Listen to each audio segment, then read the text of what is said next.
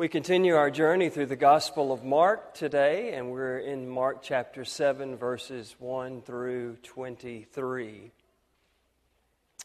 When I was a young pastor, just a few years out of seminary, I was an associate pastor, so I didn't get to preach every week. I may have gotten to preach once a quarter, once every 2 months, something like that.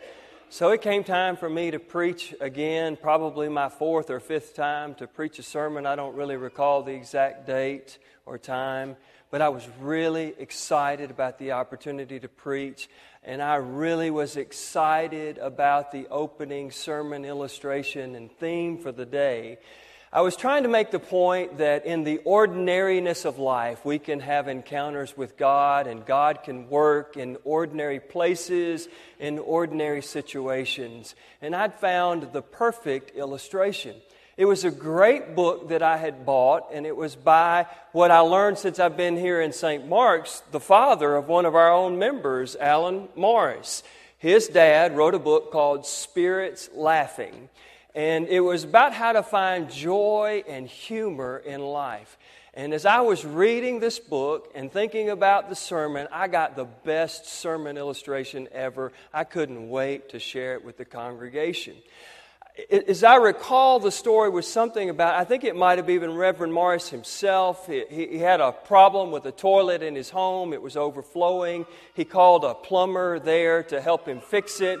And over the course of the conversation, he found out that the plumber was not a person of faith, or at least wasn't regularly going to church. And the long story short was how that Reverend Morris witnessed to this plumber while he was at the house, and the plumber ended up began attending church regularly and came to faith in Christ. And I thought, that is just a perfect example of how God can work in just ordinary situations, and God can do something great.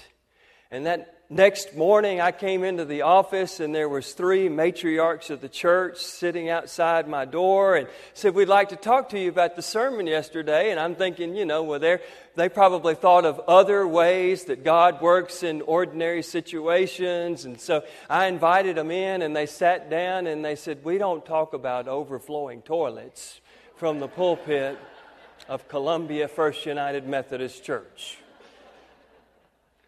And, these 3 dear ladies have gone on to that place where toilets don't overflow, but they missed the point of the story. They really missed the point of the story. I didn't get graphic in my story. I was just simply trying to talk about how even in something like that, God could still use us to be an agent of love and grace and acceptance. And it ended up making a profound difference in this person's life. But they couldn't get past the overflowing toilet, and they missed the entire point or the entire message. And I think that's what's happening here in our scripture lesson this morning. You see, Jesus has just finished in the chapter before what we read today, feeding the 5,000. You remember there was these 5,000, it says there were 5,000 men, so there were likely so many more than that when you add women and children into the mix. But they've been out listening to Jesus teach, and they're hungry, and Jesus doesn't want to send them away hungry. And so Jesus invites the disciples, how much food do you have? And they collected 5 loaves of bread and 2 fish, and Jesus took those 5 loaves and those 2 fish, and he fed that entire multitude, and there were 12 baskets left over. And yet these Pharisees, who had no doubt heard about that story, many of whom maybe even witnessed that story, they couldn't get to the point, the real point of the message, that Jesus was feeding the multitudes, because they were so wrapped up in the idea that Jesus and the disciples don't wash their hands before they handle and they eat the food. They were well-intentioned and well-meaning, but they missed the whole point because they got focused in on something and couldn't get past it. Now, to be fair to the women that were in my church so many years ago, and to these Pharisees and these teachers of the law, there was a good motivation at the core for what they were trying to do. They were trying to maintain purity. I mean, after all, if a preacher's going to talk about overflowing toilets one Sunday, what's he going to talk about next? And the same thing is happening with our Pharisees and the teachers of the law here. You see, in the Old Testament, we read about how that Scripture requires that priests, when they're involved in tabernacle work, that they must wash their hands. We're told that in the Old Testament, when the priests would offer an animal sacrifice, that they had to be ceremonially clean before they could handle those animal sacrifices.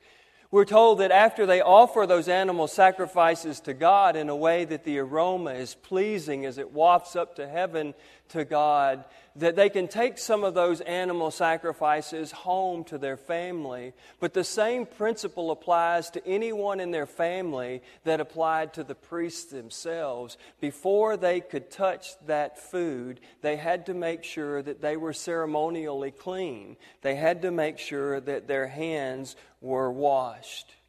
And the Pharisees had read those stories about how priests were supposed to conduct themselves and to regard God as being holy and mysterious and beautiful and wonderful and to be clean when they were with God. The Pharisees began to say, well, God is everywhere. And so there ought to be this sense in which all of us live our lives in such a way that people could just look at us and be able to tell that we are people of God, that we are followers of God, that we somehow are set apart. And so the Pharisees began to put this premium on this outward and visible signs that we were people of God. And so they decided that not only should hands be washed before you touch food when you're in the tabernacle, but you should be ceremonially clean before you touch any kind of food, because God is present in our midst as we eat food. And so the Pharisees started with this great intention that we want others to be able to see that we are followers of God, and we want to give God the respect that God deserves.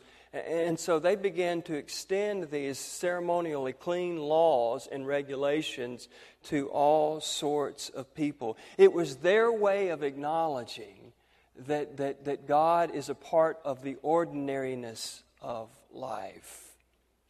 Now, we do the same things today. Does anybody in here remember a time that when a man walked outside, he had to have his head covered with a hat? Anybody remember that? You remember that? And when a man had on a hat on the outside, as soon as he walked into an inside of a building, what did he have to do? Had to take the hat off. And that's just the way it was. You were supposed to have your head covered when you were out in public, but when you came inside a building, you took that hat off. And you remember it was the exact opposite for women, right? When they walked into a building, they got to keep their hat on, right?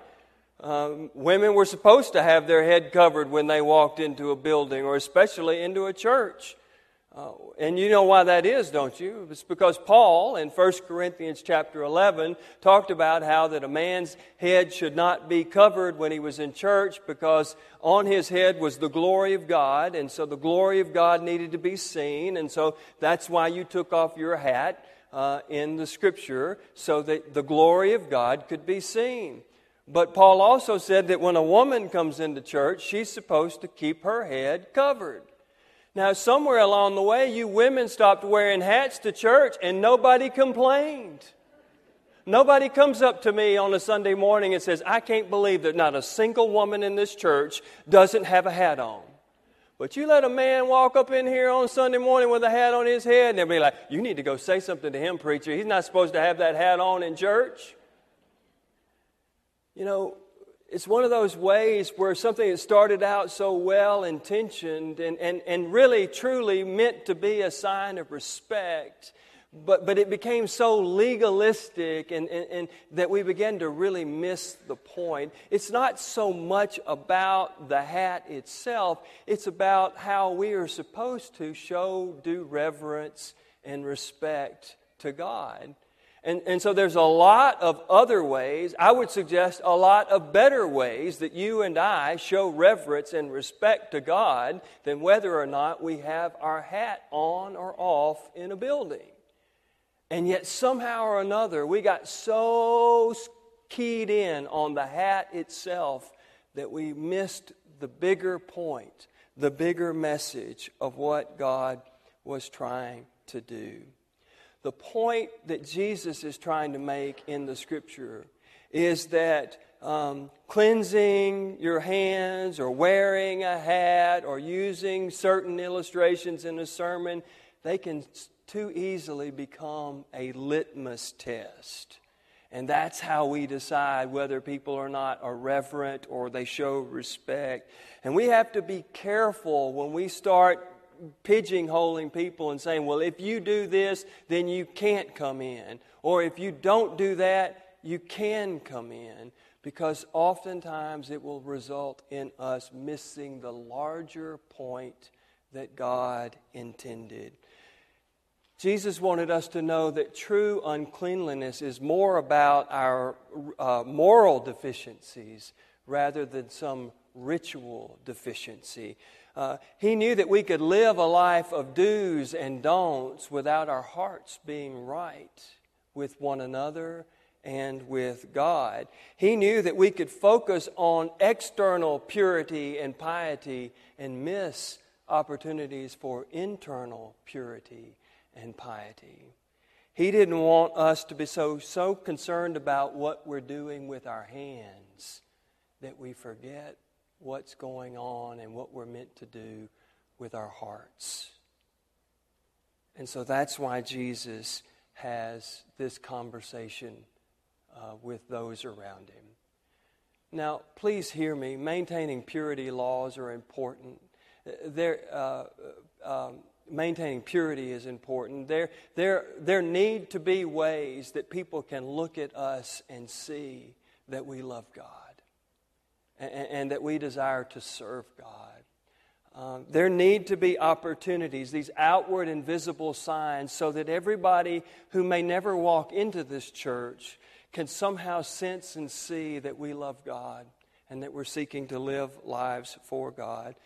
But Jesus is warning us, don't put laws and rules and regulations above people and above hearts. Pay attention to what's going on inside as much more as you pay attention to what's going on outside. Because we can learn and we can do all of the commands of God, and we can still not be the people that God requires us to be. We can do lots of things that show reverence and respect for God. But in so doing, we might miss the larger point or message of God.